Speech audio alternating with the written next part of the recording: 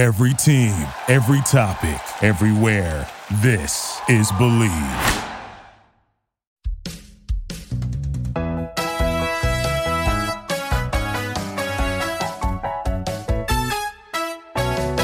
Can't you hear my stomach roar? Excuse me, may I have some more veggies, meat, some fruit and grains? Send the sauce straight into my veins.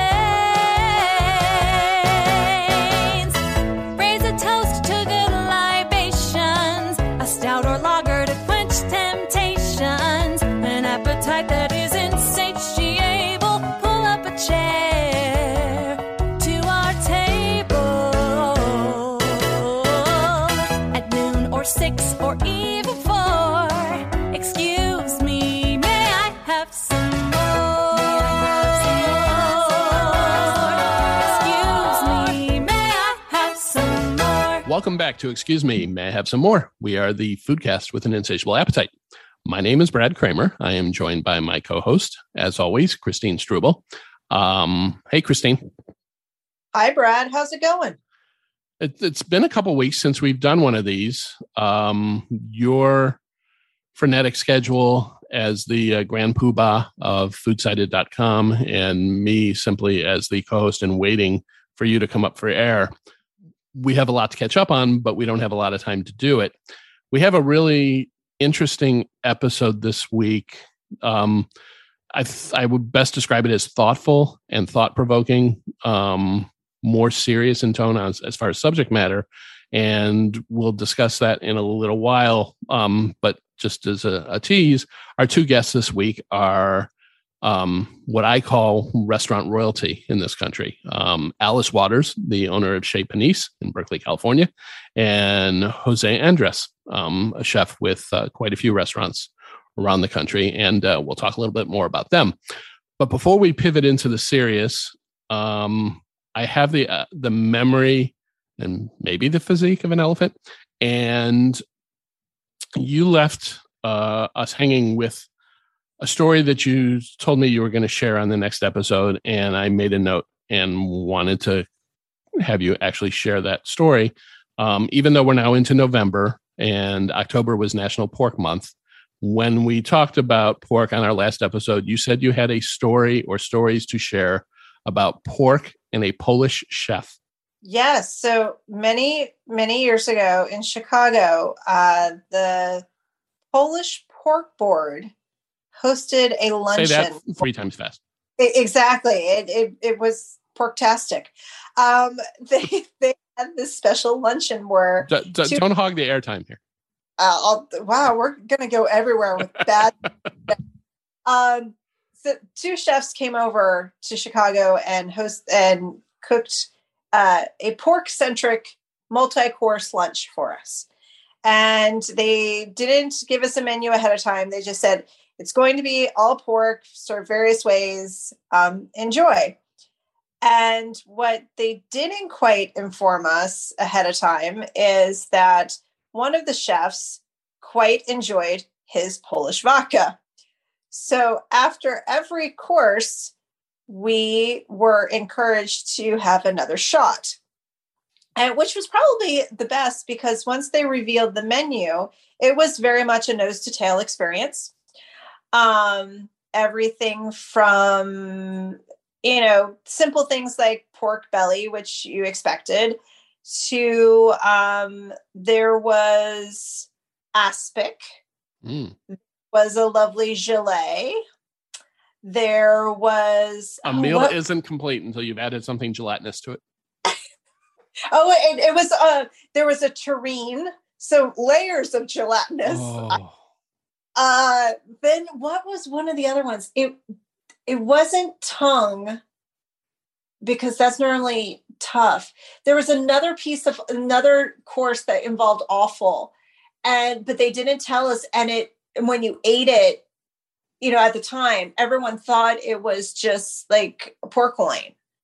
So we went through the whole gamut, and then they gave us the menu as we left. And, you're feeling really good after having a few, cocktails.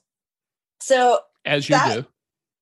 but it was one of the things where you kind of sat back and went, you know what, when would sit at a table or someone handed me a menu and they gave me a name of a dish and said X, and it read of, sweetbreads and this and the stomach lining of blah, blah, blah, blah. Most people would be like, oh my God, no, this is disgusting. You can't, there's no way I'm ever going to eat it. And Christine instead was probably like a pig in slop. Well, I mean, yes, if I'm going to have my choice of give me a really great filet and something else that's maybe not, I'm going to pick the filet. I'm not stupid. But, if you don't know what it is and you're just, okay, take a bite and it looks gorgeous, very appetizing. And then it tastes good, even if it jiggles, you kind of go, oh, maybe we don't need the label on it. Maybe there is something to be said for that. Go into a restaurant and let the chef just take you by the hand and guide you through the experience and go with it and not, have a preconceived notion. No, first of all, if I'm going to have something at my dinner table or with my meal that jiggles, it's going to come out of a box with the word Jell-O on it.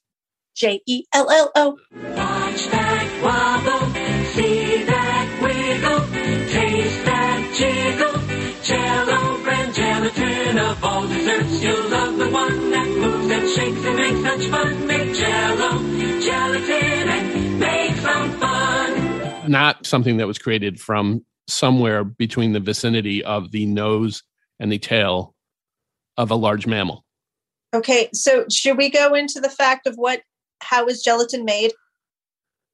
It's from marrow and like bones, and isn't it? Cartilage. Okay, so I was close. Yeah. Okay. Well, thanks for that. Whatever, but still, if you think we won't be getting that Jell-O sponsorship now as a result. Everything's better with Jell-O. Everything's also better with Bluebonnet on it. Ooh, there you go. Yeah, I've just aged myself. It's the only margarine double blended for creamy, buttery taste. No wonder more homemakers use Bluebonnet than any other margarine. Corn tastes better. Everything's better with Bluebonnet on it. Buttery. I spoke recently to legendary restaurateur Alice Waters, who 50 years ago this year opened Chez Panisse in Berkeley, California. She is considered the mother of one of the founders of the organic and slow food movement. She even released a book earlier this year called We Are What We Eat, a slow food manifesto. And so I had a chance to talk to her about slow food and organic food and the origins of Chez Panisse and 50 years of Chez Panisse and her very exciting edible schoolyard project that she launched 25 years ago through her Chez Panisse Foundation. She was very generous with her time and a very interesting woman to talk to and learn from. Unfortunately, I have not had the pleasure of ever dining at Chez Panisse, and I was just curious if you have. No, I haven't. When I lived in California during law school, that wasn't exactly in my budget. Okay. I was hoping that you'd say, oh yeah, you had the opportunity once. And then they're opening an LA location in very short order. And I've gotten to Los Angeles far more than I've gotten to the Bay Area. So I'm like, well, that would be on my food bucket list to be able to experience Chez Panisse. That said, chatting with her about slow food and organic food and what was truly her a farm to table philosophy from day one. Do you have any thoughts, feelings about that and the how it's evolved and become far more prominent? You talked to Wolfgang Puck earlier this year, who used to drive from Beverly Hills down to Rancho Santa Fe, in Southern California, outside of San Diego, just because he had found a farm there to provide him with the fresh produce and the fresh fruits and everything, vegetables that he wanted for his restaurant. It's become forefront in the food world and restaurants and food service and such. And she's trying to bring it into schools as well through the Edible Schoolyard program. You've been doing this for a while as far as food writing and whatever. Have you noticed that uptick in awareness on slow food, organic food, and that whole farm to table? I think it's something that's always been around, but now it's more, diners are more aware of it because a lot of chefs are even putting it on their menu. I mean, if you look at many popular restaurants across the board, it's not just the vegetables and herbs that they'll say like, oh, this is featured from, like Rick Bayless always says, this is from Three Sisters Farm in the Midwest, or, some chefs now are saying, oh, this pork is from XYZ farm in wherever, which, so that type of acknowledgement that it's important. And that's part of the reason why the flavor of the dish, it is different than what you're going to necessarily find at your grocery store, I think is part of the conversation at the table. It also can spark the home cook to be more aware that there is a benefit to not only supporting the local farmer from a business perspective because they are hurting, but also from the food perspective of eating local, eating fresh has a very different component than another just opening a box and reheating in the oven. There's anyone who's traveled throughout the world appreciates the way of eating in other countries is far different than what we see in a lot of places in the United States, just because they shop every day at the local farmers market. Or the pop-up that happens across the street. You only purchase so much food for a day or two. You don't go to the local warehouse and fill the back of your SUV to the brim and stack things high in your pantry. That's just not the way it is. So bringing it into the conversation and making it very apparent, I think that's the bigger trend, not necessarily incorporating it into a dish or a menu. It's always been there. It's just people are more aware of it now. And that's one of the fascinating things that I learned in talking to Alice. Since the beginning, for 50 years now, each menu item lists the farm that the food was sourced from, which I find interesting in of itself.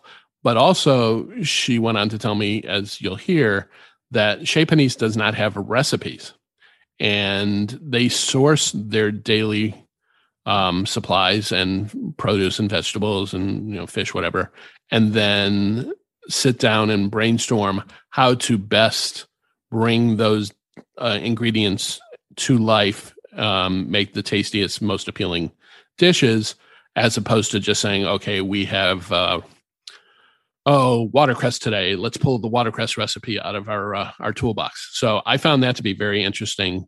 And instead of me sitting here and trying to recite verbatim those tidbits that she shared and the things I learned, let's take a listen ourselves.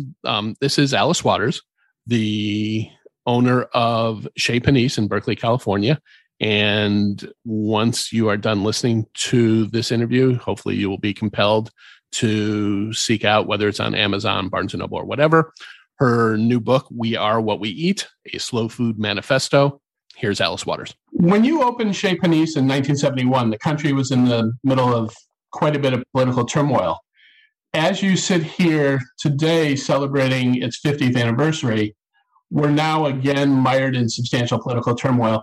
I was hoping you could talk about your thoughts on feeding people and your approach to food during both periods, and if there's any similarities despite the time span. There really are many similarities. I was very shocked by what was going on in the 60s. I just was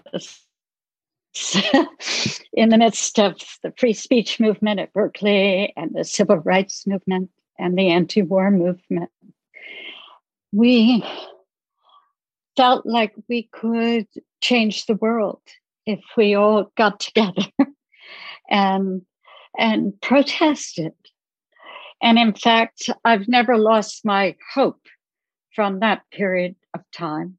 I really do feel like we could still get together and change the world. And I have great plans for it. But food is primary. Food is what we all do to survive. It's universal. And the other thing that's universal is education. Everybody goes to school, should. So I feel there's an extraordinary opportunity right now, and especially having experienced these couple of years in the pandemic and having the fast food industry exposed. We know what they're doing now, and we know it goes against the health of this nation. It goes against the values that we need to live on this planet together. And I think the most shocking part is to really understand that the agriculture that's happening in this country is causing climate change. Okay. Causing it. So I'm undereducated, but very interested. And I don't know if this ties into that, but your latest book, We Are What We Eat, you call it the Slow Food Manifesto. Does your definition of slow food and its vital importance to our lives, our environment, our society, and even our economic health tie back into what you just addressed? Absolutely. Because slow food is really about winning people over, understanding that food needs to be good, clean, and fair. And that there's a way that we can connect with people at the table and teach these values through taste, through camaraderie, through a very determined way that we purchase food. We can make something happen that is good for the planet and good for our health, and especially supporting the people who take care of the land and farm workers for the future of this planet. So I know there's not a 1 or 2 sentence answer to that, but how do we, how do we, in a nutshell, accomplish that? Well, I've thought about it a great deal over these 50 years. And I know one thing for sure, because of the Edible Schoolyard Project. Which I was just about to ask you about. Okay. I've been working at a school that has some kids, and they speak 22 different languages at home. And these are kids that have been involved in a project called the Edible Schoolyard. And what we're doing is we are teaching all of the academic subjects in a classroom in the garden and a classroom that's a kitchen. Okay. And so what is happening is they are learning with all of their senses engaged. And our senses are our pathways into our minds. And when we aren't touching and tasting and smelling and looking carefully and listening, we are not really experiencing life fully. So this is the philosophy of Maria Montessori that I learned when I took her training in London in 1968. And I've never, ever forgotten. I like to think that we are communicating a set of values that everyone personalizes in his or her school. And that's what's amazing about it, that these are human values that we all share. We do. They're human values. So I feel like if we did this in the public schools in this country, if we decided that we were going to procure all of our food from local, regenerative, organic farms and ranches that are close by, just imagine what would happen. Because it is that relationship of the school with the farms that brings the values right through the cafeteria door.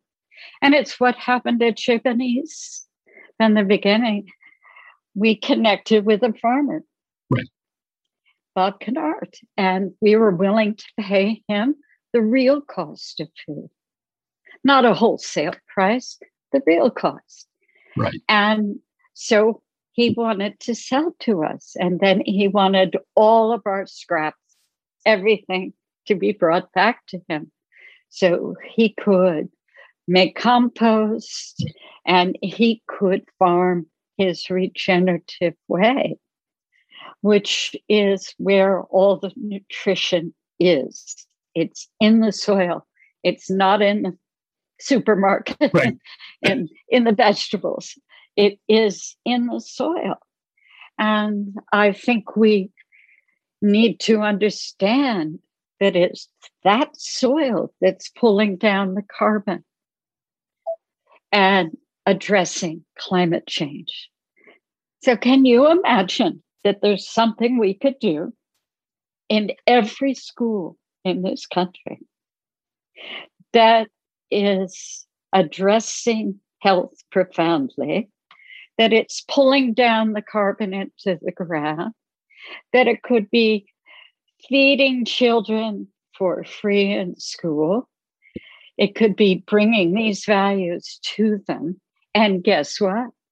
It tastes really good because it's food that is ripe and in season.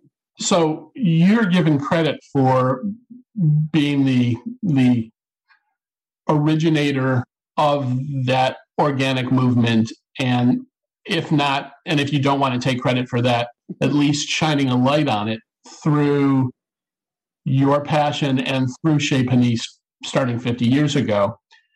Do those roots, pun intended, begin with you, or is there an unknown pre-story that you alluded to 60, 70 years ago that influenced you and moved you and made you and increased your awareness? Absolutely. Going to Paris changed my life.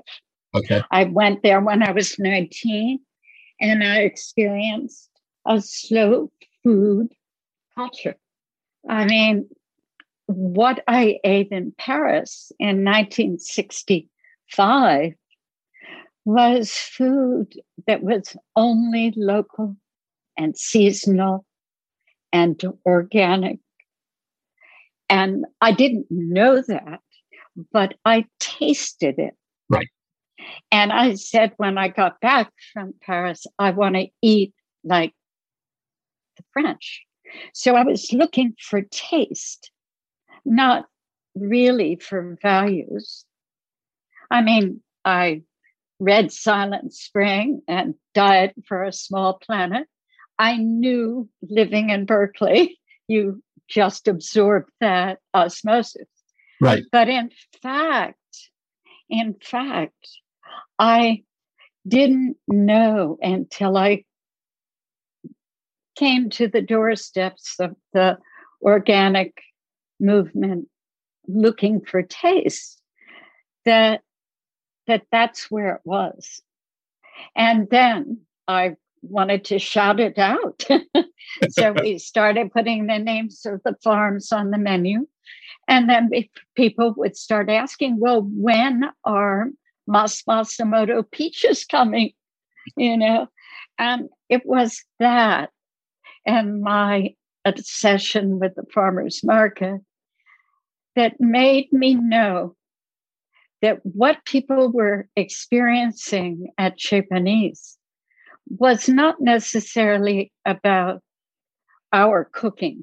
It was about the farmers and ranchers and the fishermen who were growing and raising those animals. It was that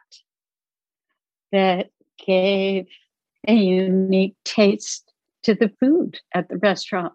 Which in essence made you the interpreter. Yes.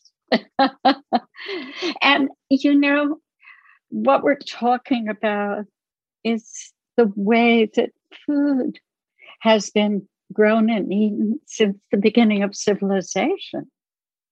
I mean, maybe you got spices that were bought along the Silk Road.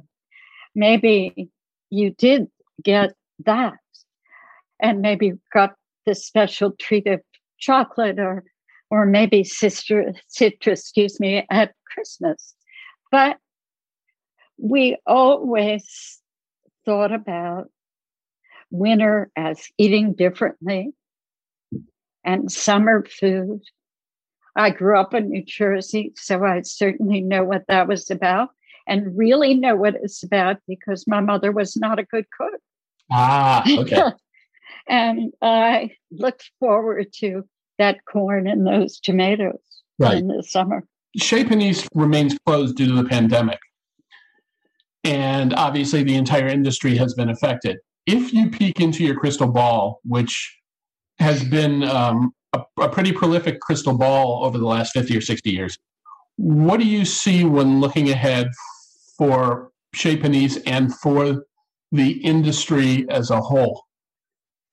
Well, I'm very hopeful about restaurants around the country and around the world. We have been communicating with each other a lot and sharing all of our ideas. But I know that our future is local. And I say regenerative organic because regenerative really means that we're actively creating soil that is full of good things and it's pulling down that carbon. But I think that during this time, we've all learned how important our little restaurant communities are, how we run our business has become extremely important. People want to stay, thank goodness, at Chez Panisse, and that we want to take care of each other. Now, that has not been the case in most restaurants, and certainly in fast food restaurants, where they're run in a very corporate way, with the chef at the top and all of these workers at the bottom who aren't paid very much. And it's why, of course, fast food is so cheap. Right. But we know how important our employees are. We're collaborating with everybody to make a restaurant work. And that includes the dishwashers. Right. They're invaluable. We couldn't run the restaurant without them. And they need to have a nice place to work. They need to be paid well. They need to be connected with the mission of the restaurant. And I talk about that all the time. The fact that we don't want to have a back of the house that is unsightly and people doing work in places that we don't want to look. So I invite everybody into the kitchen and to the back room. And it's all part of feeling that it takes a village. I really believe that to run a successful restaurant, it takes everybody's participation. I wanted to have a little French restaurant, like the ones I ate in Paris, where they were run by a family. Had a small dining room, everybody ate the same food. Right. There was sort of a fixed price menu. And I think that's one of the ideas that has been very important to the longevity of the restaurant, because every day we do a new meal. Right. And we don't have recipes. So we're sort of coming to it, as the Buddhists would say, with beginner's mind. We're right there. We're looking at the vegetables. What is the best thing to do with them? We have a framework of a menu, but we don't know until that day. And so it becomes this very important collaboration. Who wants to cook this on the grill? Who has an idea for the sauce, for the fish? Right. Who would like to make the salad today? It's that keeps us all inspired. And it's endlessly changing. And it's a place for interns to come, and they can learn. And they have all these different points of view. We have 2 chefs for every one position. So head chefs work 3 days, but they're paid for 5. And what that does is keeps everyone inspired, I think, to eat in other restaurants, to look in cookbooks, to have time with their families, to come in refreshed. Right. And it really helps for the people who work with them, because there's all of these different ideas, not just one, but sort of 6 ideas from very experienced cooks. And that sort of runs counter to what people imagine the restaurant industry to be and imagine each restaurant's product and menu to be. You're embracing your chefs and your cooks being informed by other restaurants and other restaurateurs and other cooks and chefs. You're casting a wide net and welcoming it with open arms. Yes, I have to say yes. Okay. I'm always find out something by eating in other people's restaurants, and it keeps me excited about the work that I'm doing. And even though I'm not cooking at the restaurant, I'm always tasting. Right. I'm always giving feedback, even in these difficult times when I'm so appreciative of everything that comes from Chez Panisse. But I know that my job is to give the cooks my feedback, and they welcome it, or I hope they do. They say they do. So bringing us full circle, the fact that you're celebrating 50 years in Berkeley at Chez Panisse this year, you're now looking to open a new location in fairly short order, I imagine, in Los Angeles. What compelled you to finally head south, and how will the LA location of Chez Panisse differ from Berkeley's, if at all? Well, it differs completely. Because first of all, it's not another Chez Panisse. It's not. I have been involved with projects around the world. I helped to change the food at the American Academy in Rome. But I said, I would love to do this and to help to cheerlead for it. But I have to find a wonderful cook and somebody who can run the dining room. And that is a way that I can be involved. And that is the same idea at the restaurant in Los Angeles.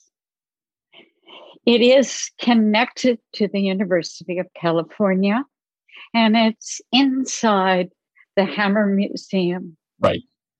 I've always wanted to be connected to the beauty of art. I've wanted to talk about food in relationship to art and to local regenerative organic food. I love the idea of having students come and work in the kitchens. And David Tanis worked at Chez Panisse, and he's a great teacher. And he was really wanting to change from the East Coast to the West Coast. So I caught him at a good time. But also Jessie McBride is somebody who is the child of someone I knew as a filmmaker back in the 60s, Jim McBride. And so he was somebody that I wanted to be involved with this project. He had worked in many restaurants around Los Angeles, and he was somebody that I liked very much and almost worked as the general manager at Chez Panisse one time. So I knew that he shared the values and that he would know LA and he would know who to bring into the restaurant. Right. And then I have a lot of artists who are friends in LA, and one of them is Christina Kim. And she has brought all kinds of amazing people to help us figure out how to recycle everything, how to think about creating a space that contains the values that are embedded in the food. And we're back. Hope you enjoyed that interview with Alice Waters.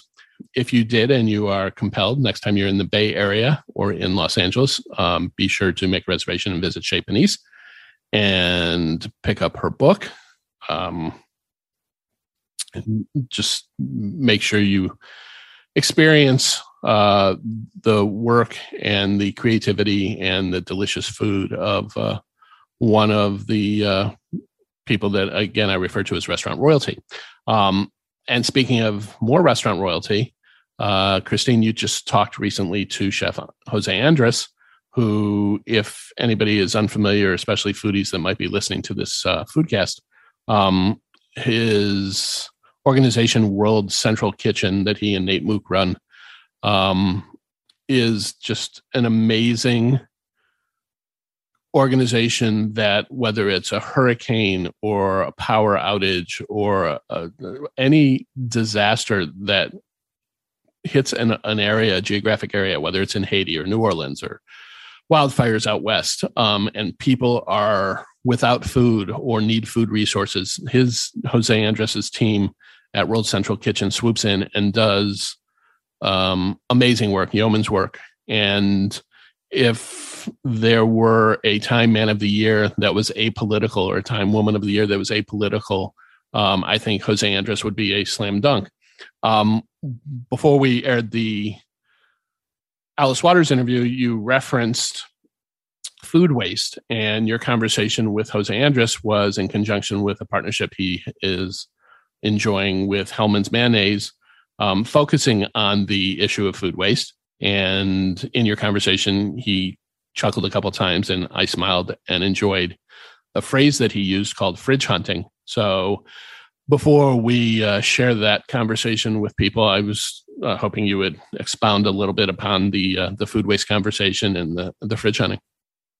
Well, it's a simple idea, fridge hunting, just to kind of discover those food items that have been pushed way in the back of the refrigerator that are often forgotten, that you have to pull out from the dark, dank crevices and appreciate what is left in the house, that things that can be used, that aren't just a one-time meal that all of a sudden, once it leaves the table, is put in the refrigerator, forgotten until you go through your weekly clear out to be thrown away in the trash. You know, it's when you think about other societies or other groups, they don't go and do these gigantic shops for the week where you buy large amounts of food and then sometimes forget about what you've purchased. And while the shelves of the refrigerator seem to be overflowing, I think we've all been to the point where you open the door and you go, there's nothing to eat. And it's time to be a little more thoughtful that just because you have tomatoes in your salad at dinner and everyone doesn't finish that dish, you don't just automatically throw it in the trash. You keep that tomato water and you use it as a dressing for another salad or a pasta dish or as the base of a soup. This concept of one and done, I think, is starting to go away, even more so with people being maybe even a little more frugal with their food purchases, that they need to appreciate the multi-purposes of the food that they buy. So this is something that Chef has been doing for most of his life. It's something that his children know well. Hopefully more families can start adopting that concept so that, you know, that one piece of chicken that you serve Sunday night at dinner can turn into a salad the next day or a soup another day, and just kind of keep food out of the trash, as opposed, you know, keeps money in your wallet too. It's got to be, you know, everyone knows cost prices are going up for food right now. So being a little more thoughtful is not necessarily a bad thing. And he shares some resourceful and entertaining ways of doing that, and talks about how he's done so in his own house now with his kids, and then growing up in a family that had food on the table, was not wanting for food, was a middle-class family, but still it was very important that every ounce of food that was left around was repurposed, utilized, and incorporated into another meal. And I thought that was fascinating, the way he shares it. But instead of you and I trying to describe that, let's hear in his own words as he talks to you about this new partnership with Hellmann's Mayonnaise. This is Chef Jose Andres talking to Christine Strubel. A couple questions, and I know you have been very vocal about food waste over many, many years. And, you know, looking at some of the stats that they provided as part of this campaign, from the 40% of food waste happening at home to, you know, other facts that we know that food waste is, you know, one of the largest components in a landfill. Do you think that for the home cook, is it really an issue of not understanding how to repurpose the food in the refrigerator? Or does it really start at the consumption level when they're at the store, and maybe the problem of overbuying what they choose to put in the refrigerator? Obviously, it's all of the above, right? Listen, I remember when I was younger and I would go to the shop every single day with my mom or my dad, and we will buy the bread for the morning for that day. And we will buy the fish the day we will eat fish, and we will buy the chicken the day we will eat chicken.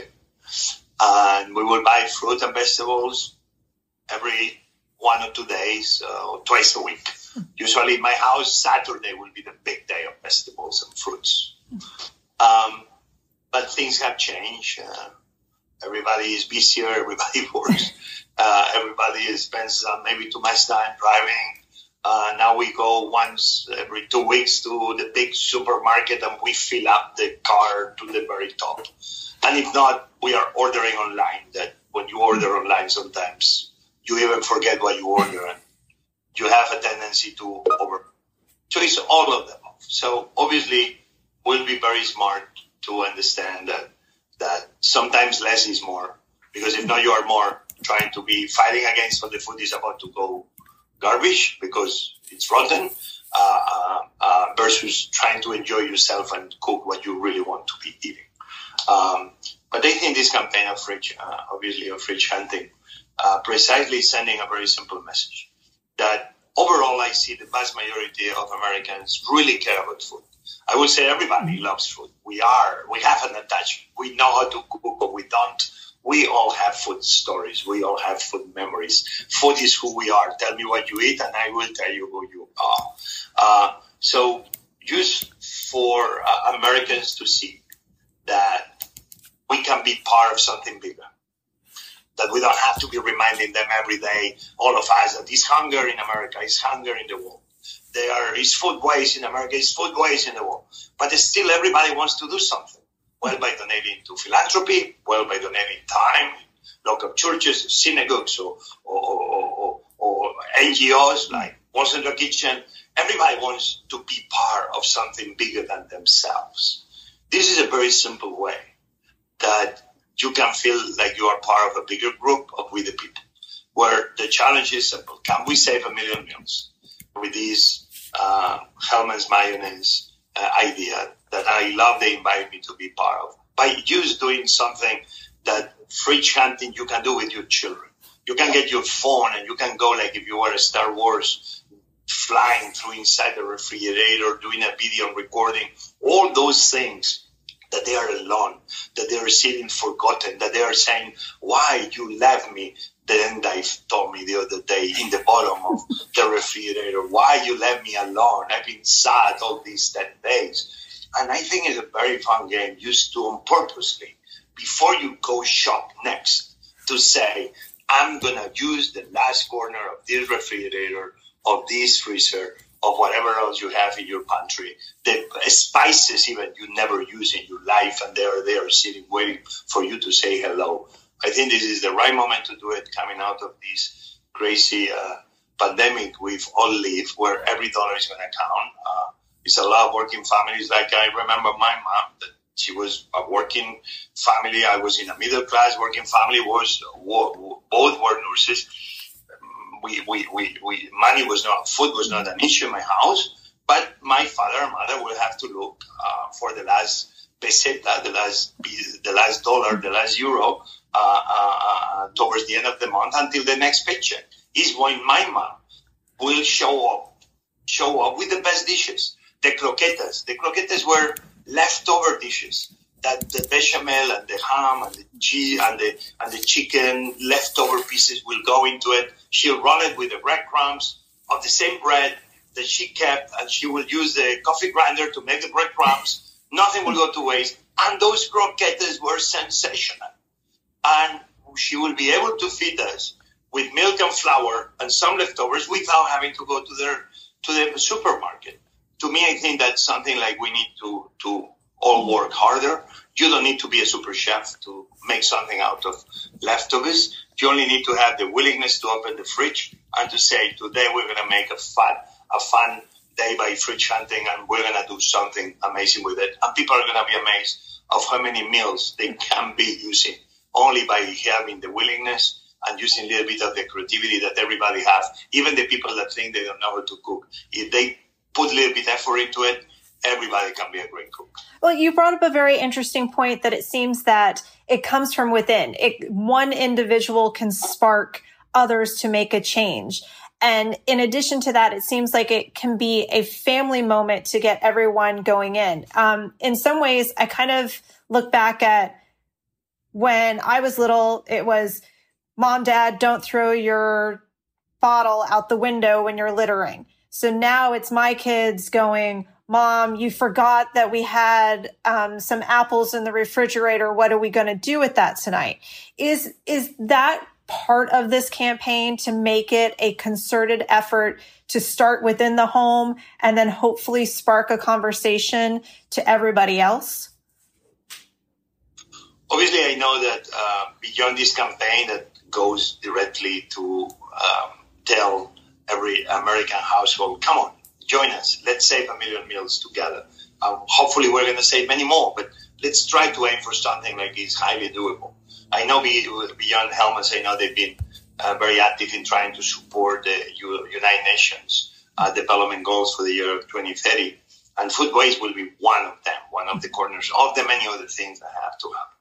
By fighting food waste, obviously, we do many more things, right? We can reduce the CO2 emissions by the number of trips you do to the supermarket, by the number of trips the trucks have to bring food from the farms to the supermarket. It's many indirect benefits of making sure that we minimize the amount of food that we waste. Obviously, the family economies are going to be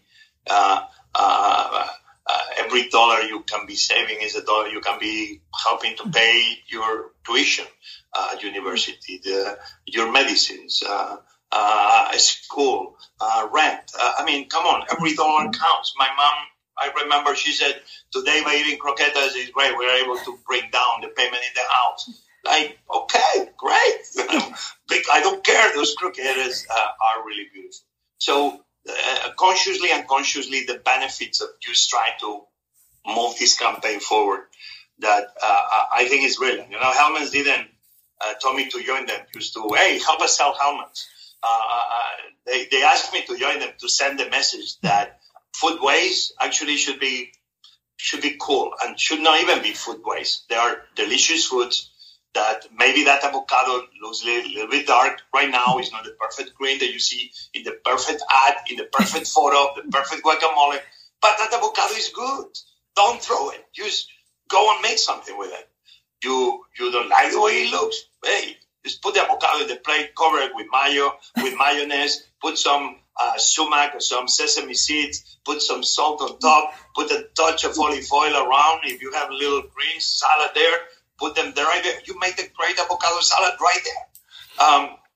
You have 3 leftover potatoes that, because they were roasted or they were boiled, and you then use them and you peel them and you mix them with the mayonnaise, and you put some tuna that also was left in the can because somebody made a tuna sandwich, a tuna melt, and they didn't finish the entire can, and it's going to be thrown garbage if somebody doesn't eat it within soon because it'll be forgotten. You put it there, and you have a great tuna and potato salad with the mayonnaise that is very typical tapa in Spain, but also we know it's a very typical beloved dish here in America. So you can be recreating an American dish, or you can be recreating a Spanish dish. Just you change one ingredient here and there, and you can be in a different continent right in the fingertips in the process of using things that you are about to be thrown away if you don't do something with them. And I think that's a way that directly, indirectly, consciously or unconsciously, we all can be doing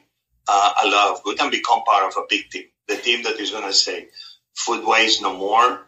Let's make sure that every bite counts, that every ingredient counts. And together, with very little effort, you can be part of something bigger than you, something much more global, that in the process, we are helping really not only save money, but controlling, creating a better world, one dish at a time, and you don't even need to think about it, but it's going to be happening. And that's the beauty about this. And it seems like one of the biggest points of all of this is to embrace a little bit of creativity in the kitchen, to see beyond ingredients that are just for maybe one meal, and expand what you can do in a kitchen. So as we look at your recipes that you're going to be providing, do you think that those are just a starting point to the conversation for the home cook and giving them the tools to kind of keep pushing forward? Yeah, I think this is going to be taken as maybe in the month to come, and to many other. I mean, listen, Fridge Hunter should be used as a show, like Ghostbusters, but with you put 2 or 3 chefs in 2 or 3 cities across America, and you keep going, and you have a call, and people call you, and you show up, and you go into their fridge, and you give them tips about how to do it. This should be happening as we speak.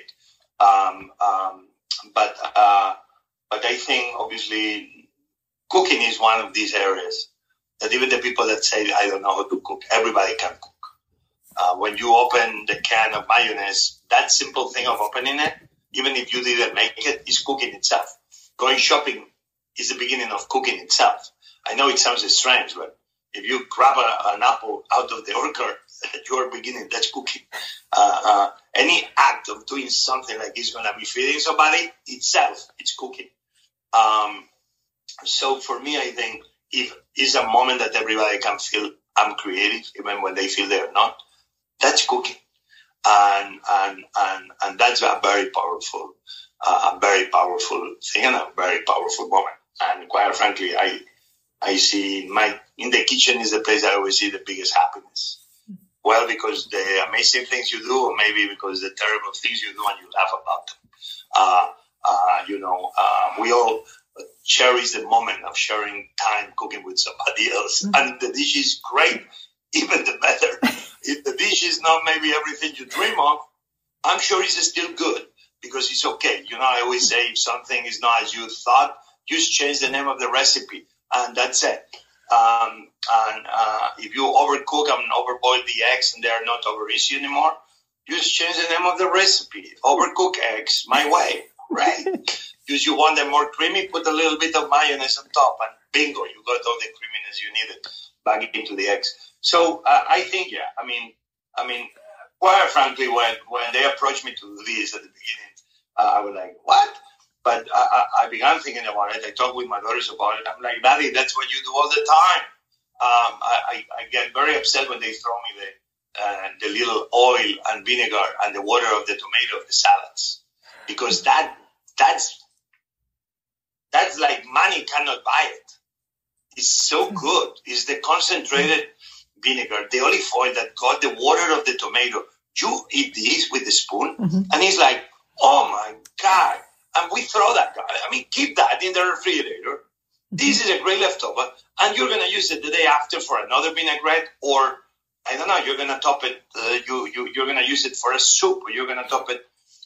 Use it whisk with eggs. That, believe it or not, works, and you can make these more not so hard kind of omelette. It's so many things you can be doing. But me, I love this kind of leftovers when you make a meal and you have 2 tablespoons of a little sauce in the bottom of the pan because you roasted peppers or the chicken that roasted, that all those juices that are left over there in the bottom of the pan, and they gelatinize. Oh my God, I'm a freak for those because that's gold. You cannot buy it. Doesn't matter how much money you have. That's unique. Me, I try always to encourage people that those are things that are precious and that we all need to learn how to use them in the days, because you are going to not only be using things that is going to help you fight food waste, but actually you're going to be eating some of the most delicious juices and sauces and dressings only by keeping them in a little container in your fridge.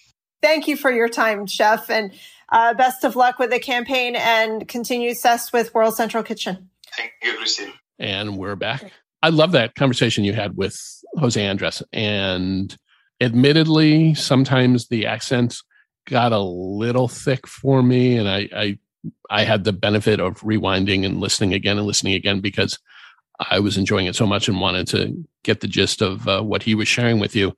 So if anybody listening to this Foodcast also struggled a little bit with the accent, please do hit rewind a couple times and enjoy the interview. It's an important conversation. It's an interesting conversation. And he can always also be very humorous, as he was at times in the conversation with you. It's interesting. We have the benefit of talking to a wide variety of people for this Foodcast and also for foodsided.com. And often humor comes into play, and I like to do my shtick and insert clips into these episodes and whatever. But sometimes it's important to do an episode like this where we shine a spotlight on people like Alice Waters and Jose Andres, who are in the case of Jose Andres, not only a chef, but a humanitarian, and Alice Waters, who's working so hard to make sure that people are eating the right way and eating in a healthy way and maintaining the food cycle as it's meant to be. These are important conversations to share and to have. So for me, it's a nice change. Yeah. I mean, when we think about stuff, and you can fall into different sides of the story. Yes, we all enjoy the funny notion of whether it's, the absurdity of Salt Bay's $800 gold encrusted tomahawk steak, or do we really want to have a conversation of what's good, not only for the person, but also the planet, for our society? There's a very unique situation when people sit around a table. It affords them the opportunity to be open and honest and speak their mind, because that plate of food in front of them removes the barrier. Whether it's talking about different cultures and backgrounds, or if it's talking about an issue that maybe is difficult to broach outside of that safe space, everything can kind of come out at the table. Now, hopefully, if there's a heated discussion, that animosity gets whisked away when the plates leave the table. But, at least the conversation is had. So I think that's one of the nice things that, being in the food world affords people, the ability to have conversations that maybe they wouldn't otherwise would. That's stated very perfectly. I guess the core value of food in our world, at our table, in our families, in our households, whether at a restaurant or at home. So you sum that up pretty well. Thank you. Every once in a while, I say something that makes me sound quasi-intelligent. There you go. With that, I want to thank everybody for listening to this episode of Excuse Me, May I Have Some More? We are the Foodcast with an Insatiable Appetite. Christine, it's been a pleasure as usual. Brad, always a great conversation with you. We'll do this again soon. Take care. Bye, Brad. Bye-bye. May I have some more? Thank you for listening to Believe. You can show support to your host by subscribing to the show and giving us a 5-star rating on your preferred platform. Check us out at Believe.com and search for BLEAV on YouTube.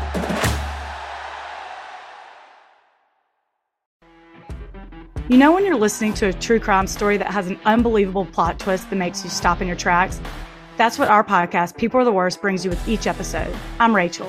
And I'm Rebecca. We're identical twins who love true crime cases that make you say, didn't see that coming, and we hate the people responsible for them.